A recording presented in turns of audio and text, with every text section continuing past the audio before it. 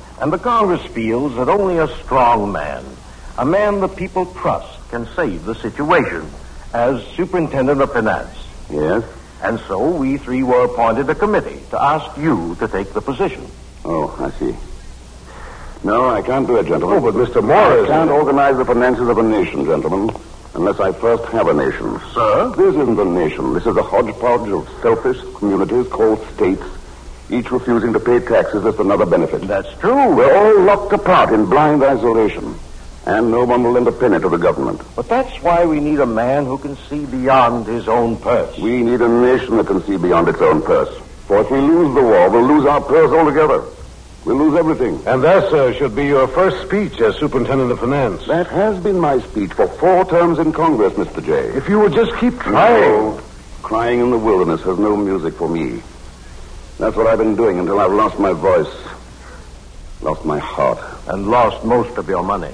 It's more the time than the money. But if you only knew how people look to you. If I only had faith that people could be begged, badgered, driven into a commonwealth, then I would give up everything for it. But these years have left me no faith. Talk it over with your wife, Mr. Morris, and But then... my wife is one reason why I decline. I'm not young. In the years left me, I should like a few leisured moments with her and my children. No, Mr. Morris, the Finance Committee meets tomorrow night. Couldn't you come and at least... I really see no purpose, gentlemen. At least think about it until then. Oh, you gentlemen aren't leaving. Tea will be here in a moment. We're sorry to say no, Mrs. Morris. We finished our business with your husband, and there's a meeting in the city. Oh, I'm sorry. It's so nice having visitors these days, now that Robert isn't working hard. I'd hoped we were going to have a pleasant tea together. Another day, Mrs. Morris. Well, please do come, all of you. We will indeed. Then you'll think it over, Mr. Morris? Yes, I'll think it over, at least that. Well, we'll hope to see you tomorrow night, Mr. Morris. Goodbye. Goodbye, Mrs. Morris. Goodbye. Well, dear, tea alone. Yes, Mary. Robert, you seem tired suddenly. Are you? No, just thinking. What is it, dear? What did they want? Congress wants me to be superintendent of finance. They were a committee. Oh. Naturally, I said no. Oh, did you? Of course. Only an insane man would take such a responsibility at a time like this. It'll be ruinous. I suppose it's terribly important. But how can I? No, I suppose you can. All those years of my life I've given to the public. Now I want time for myself. Is that selfish? Of course not, dear. A man has a right to tend to his own affairs. That's true. And to spend an evening with his family. Mary, you don't think I should... Not if you believe you shouldn't. Think of the money I've already given, and the years. Has anyone in Philadelphia given more? I know of no one, Robert. Then, come, dear. Sit here on the sofa with me, and we'll forget all about it. All right, Robert. You know, Mary, these last few weeks of leisure have made me realize all over again what a fortunate man I am. Yes, Robert? In every way. Children, this house we built. But most of all in the years I've had with you, Mary. They've been happy years. Yes. With every kind of disaster raging outside, only this has been sure. Our happiness together. Robert. Yes, dear? Before I came in just now, I stood outside a moment and I heard you say something. What was that? I heard you say that if we lose the war, we'll lose everything. Well... My dear, it isn't possible that we'd lose this, too. Our happiness together.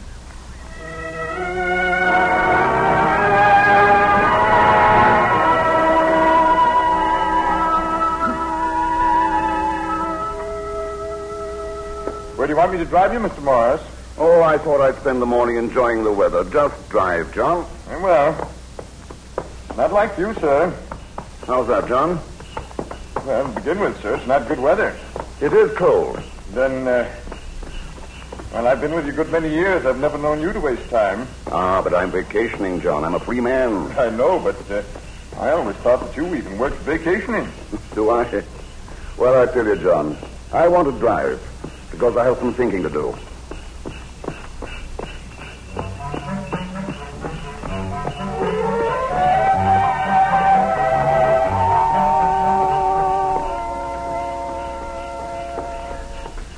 You better stop at the side, John. Let that wagon pass. All right, Mr. Morris. Too bloody narrow, these streets. Oh, well, that's a big load he has there. Thank you, mister, for moving over. Whoa, Say, mister, do you want to buy this load of wood? Don't need it, thank you. Hard and dry it is. Burn like tinder. What's that you have there? Cordwood? Yes, ma'am. Good hickory. That's what I've been looking for. Are you aiming to sell? Well, what's your offer? $200. Hard money? No, Continental. Ma'am, if you filled my wagon with Continental dollars, I wouldn't take it for wood. Wood burns better. I need wood. My man can't chop. He's dead from the war. My children are sick in a cold house for a month. Haven't you any silver plates swapped for the wood? My silver's swapped already. Or jewelry? I haven't anything. Anything at all. Don't blame me, ma'am. Blame Congress for bad money. Well, good day. Good day, mister. Good day. All right, Mr. Morris? Yes, go ahead. Mister, what do you think? Isn't there anybody smart enough to fix the money of this country so folks won't freeze to death? I don't know, ma'am. I don't know.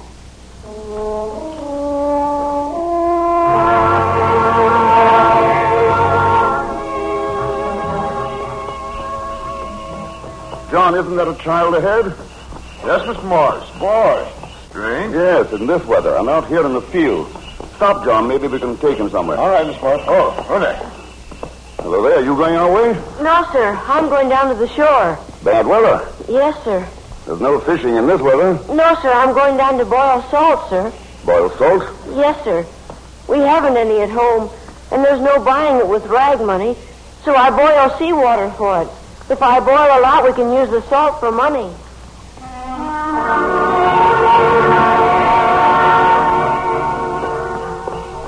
It's kind of you to give me a ride, sir.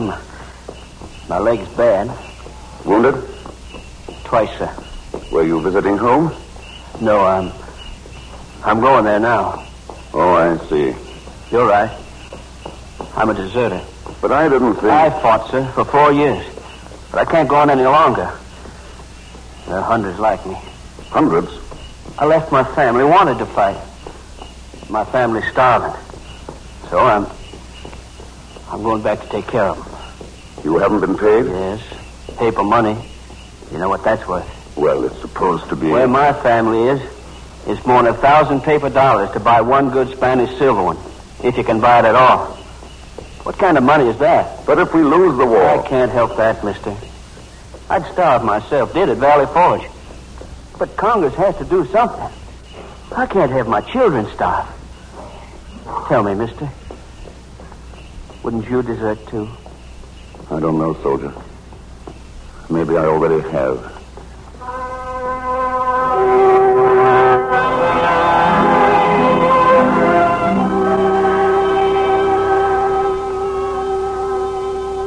Oh, Robert, you're home early. And I've planned a wonderful evening. Have you, dear? Yeah, there'll be a good dinner for change. Portraits and rice. Mm-hmm, that sounds good. And the children want to play music for you afterwards. They do? Robert, have you heard what I've been saying? Mary, I won't be staying at home this evening. You won't? I'm going to the city, to the meeting. Then you're going to accept? Yes, Mary, I'm going to be superintendent of finance. Oh, Robert. You won't mind, Mary. Maybe soon we can... Mind? No, I don't mind. You understand, Mary. I didn't ask for this appointment. And I know it's dangerous. I have to fight all kinds of interests. My reputation may suffer, but I have to try. I have to try to give the people enough faith in the nation so they will lend their money, knowing that war takes money. Do you understand? Yes, Robert, I understand. And I'm very happy.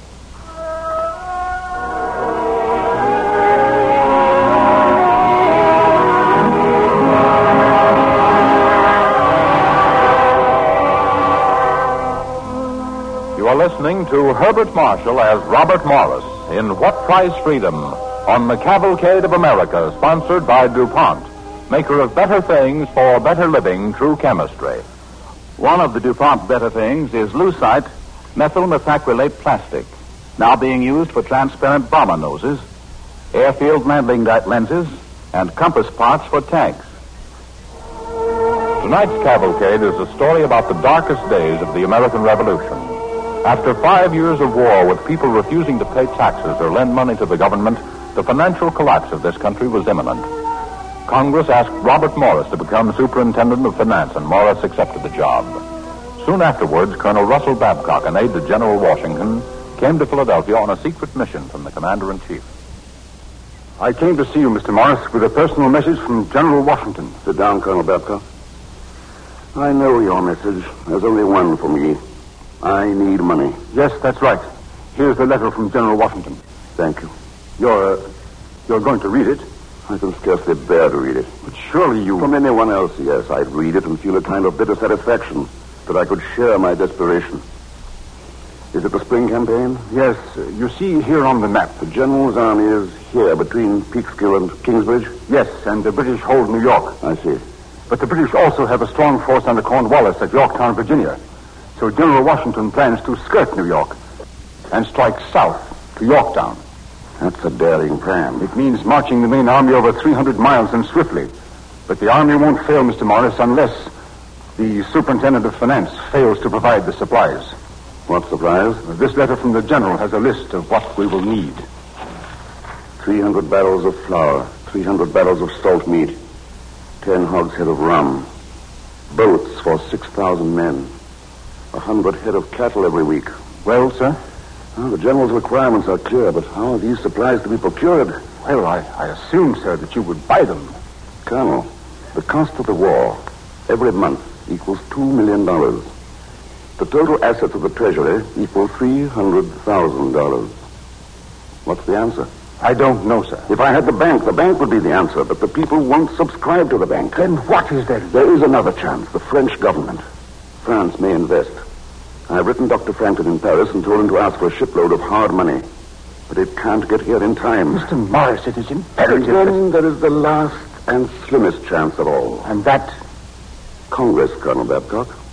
Yes, I'll go to the Congress and tell them there's a war. Maybe they'd like to know.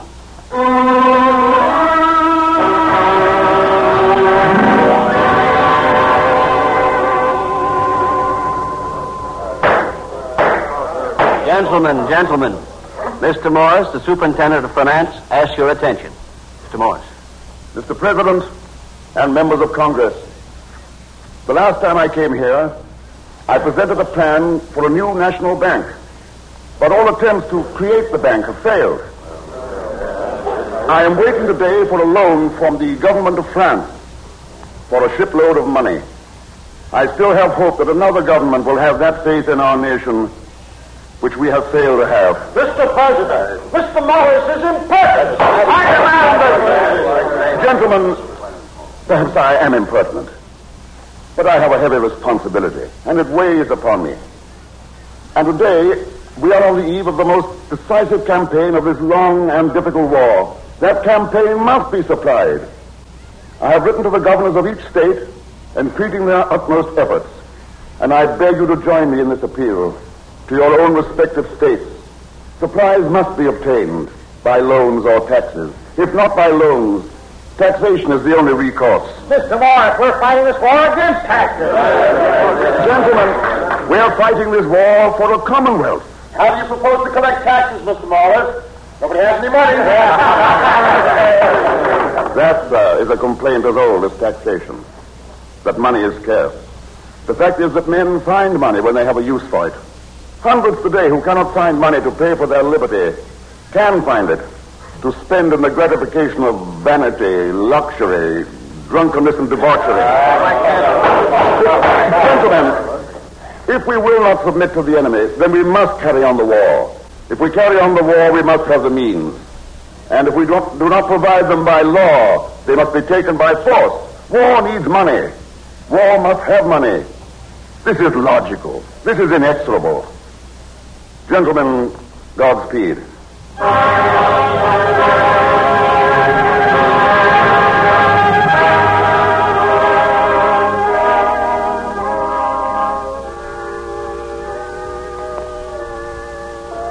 Robert, dear, you look so terribly tired. I am, Mary. It's been a disheartening day. You must get rest, Robert. But there's a man waiting. He says he's a courier from General Washington. Oh, I'll see him. Robert, did something happen? I heard today from Paris from Dr. Franklin. He didn't get the loan? No, he got it. Hard money totaling 2,500,000 livres. But the ship is 5 weeks overdue. Oh, but what could have happened? Sunk, maybe, or captured. And Washington is marching now to Yorktown. Well, the courier, shouldn't you... Yes, I'll see what he wants. Good evening. I'm Robert Morris. Evening, sir. My name is James Whittler. How do you do, Mr. Whittler? I'm one of the men who's driving the cattle down across Jersey. The ones you will have them brought down for Mr. Washington's army when he gets there. Oh, yes, I see. The cattle are on the way, aren't they? I was told. Yes, sir. They're on their way. But I came to tell you, sir, that they're starving. Starving? How? For want of pasture, sir. But what is Jersey but a pasture? I know, sir. But the farmers won't let them feed. In heaven's name, why not? Not unless they're paid. By money. Big money they want, or the cattle can starve, war or no war. And most of those farmers have sons in the army. You told them what the cattle were for? Oh, yes, sir. Well, go back and tell them the government will pay them a fair price in due time. But if they don't make their pastures available, we will send troops to see that they do. Is that clear? Yes, sir. That's clear. Robert, Colonel Babcock just rode in. All right, dear. Tell him to come in. I'll be getting back, Mr. Morris. Get yourself something to eat before you leave. Well, thank you, Mr. Morris. I will, gladly. Now, come in, Colonel Babcock. You've been riding hard. For 3 days, Mr. Morris. It's urgent. It's always urgent. Mr. Morris, General Washington gave the order to march for Yorktown. Well? But the army didn't march. All the men from Virginia were willing, but the northern soldiers wouldn't budge. They want money. A month's wages in silver. But we simply don't have it. The general begged and threatened. They won't move without money. But does Washington expect me to get the money? He can't move on Yorktown without it, sir. Well, all right. Go back to him. Let him promise the troops the money. When they reach Philadelphia, a month's hard pay. Lord help us if we don't have it.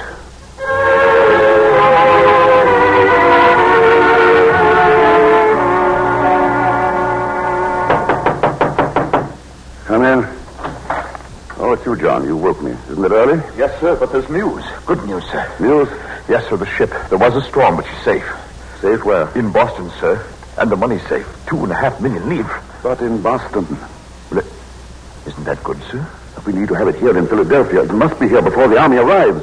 Oh, I see. There must be some way. Mr. Morris, sir. Yes? I could go for it, sir. Bring it overland. So soon, do you think? Well, I'm a fast rider, sir. Yes, you are. But coming back, it's a whole shipload. I could get carts in Boston, sir. And drivers. I know Boston. I could get good men. Men I can trust, sir. It'll be a risk. What isn't, sir? You're right. When can you leave? Today, sir, if you write the letters I'll need. Right away, John. Bring me the pen there. I'll start now.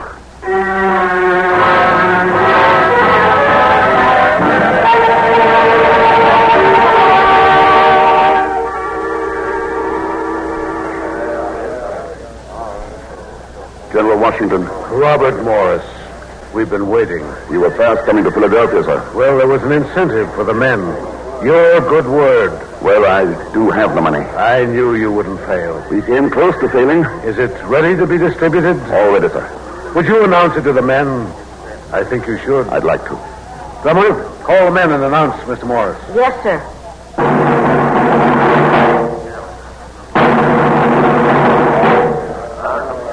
Mr. Robert Morris, Superintendent of Finance. Soldiers, the news you are waiting for. I have money for you. 1 month's pay in silver. I hope soon to establish the currency of the nation so that in the future you will be paid regularly by establishing a national bank, a bank the people will trust and lend their money to. The money we have today is a loan from the government of France, but it is yours, and it will help you win a victory at Yorktown.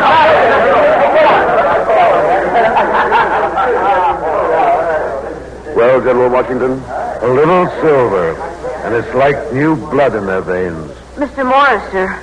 Yes, my boy. I'm the drummer, sir, who announced you. I know. You have your pay already? Will you take it, sir? I take it? To put in your bank, sir. But, my boy, we don't have a bank yet.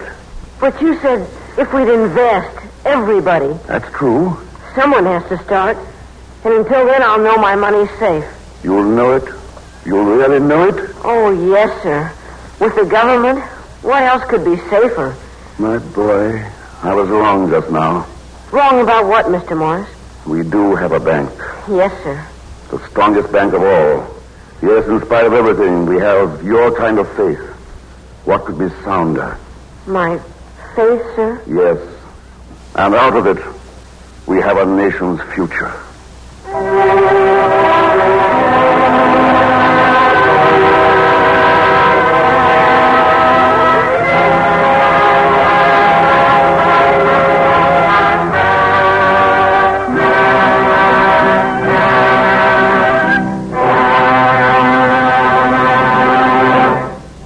Thank you, Herbert Marshall. Ladies and gentlemen, our star returns in just a few moments. Now here is Gain Whitman speaking for DuPont to tell us what science has done for the loneliest man in the world. All of us have thought many times since the war began of the loneliest man in the world, a flyer forced down at sea. On the rough water of the English Channel or far out on the South Pacific at this moment, some boy, his bullet-battered plane destroyed and sunk, is riding a life raft. How about that boy in his frail rubber boat? Will he reach safety? He has an excellent chance. Think what science has done for him.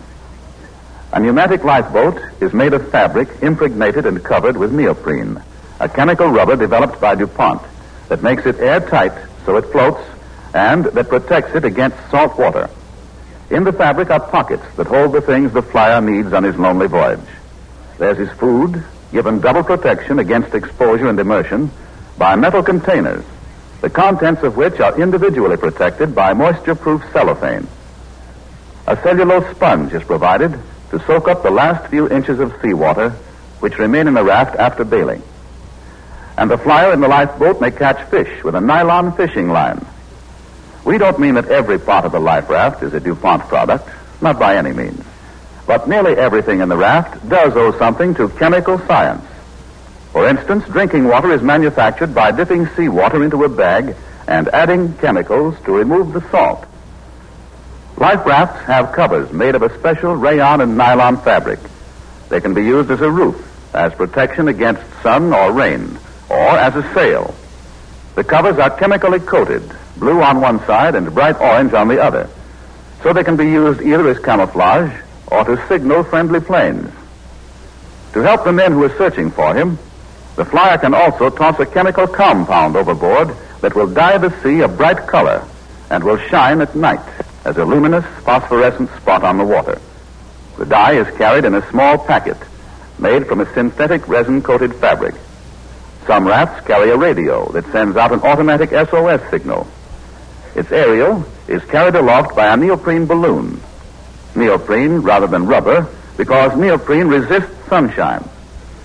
Also, the flyer has a reflector, so he can use the sun's rays to signal in the daytime. All told, he has a far better chance of making his way to safety because of science, because of the kind of chemical know-how that brings you DuPont's better things for better living through chemistry. And here is Herbert Marshall, star of this evening's Cavalcade.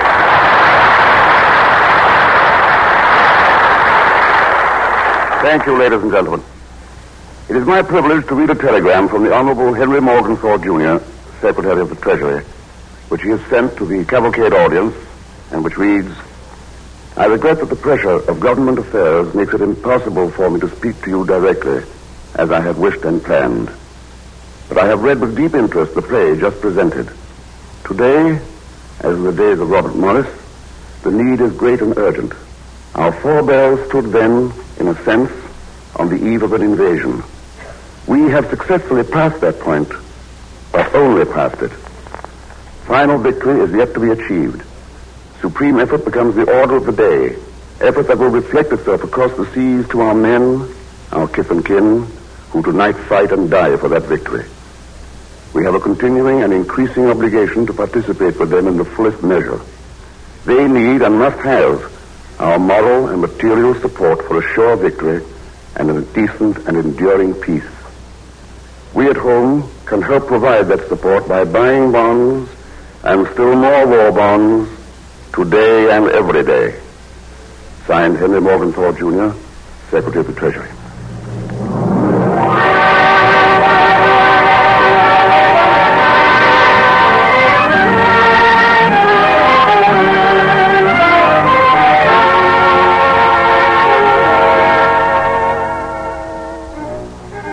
Next Monday evening, Cavalcade presents Jose Ferrer, Everett Sloan, and Barbara Weeks in My Friend McNair, the unusual story of an American soldier on bleak Attu Island who heard the Liberty Bell ringing its message to him, and the way this soldier influenced the lives of two people, the man who fought by his side and a woman whose husband was a prisoner of war.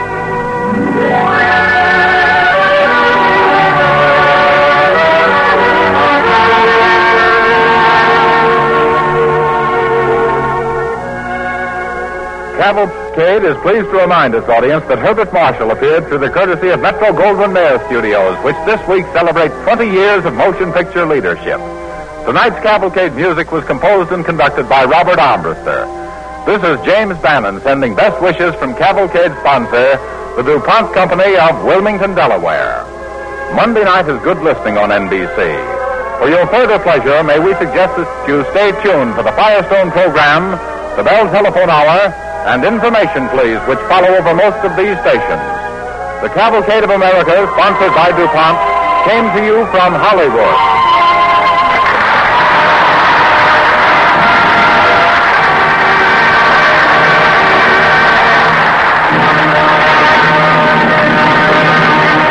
This is the National Broadcasting Company.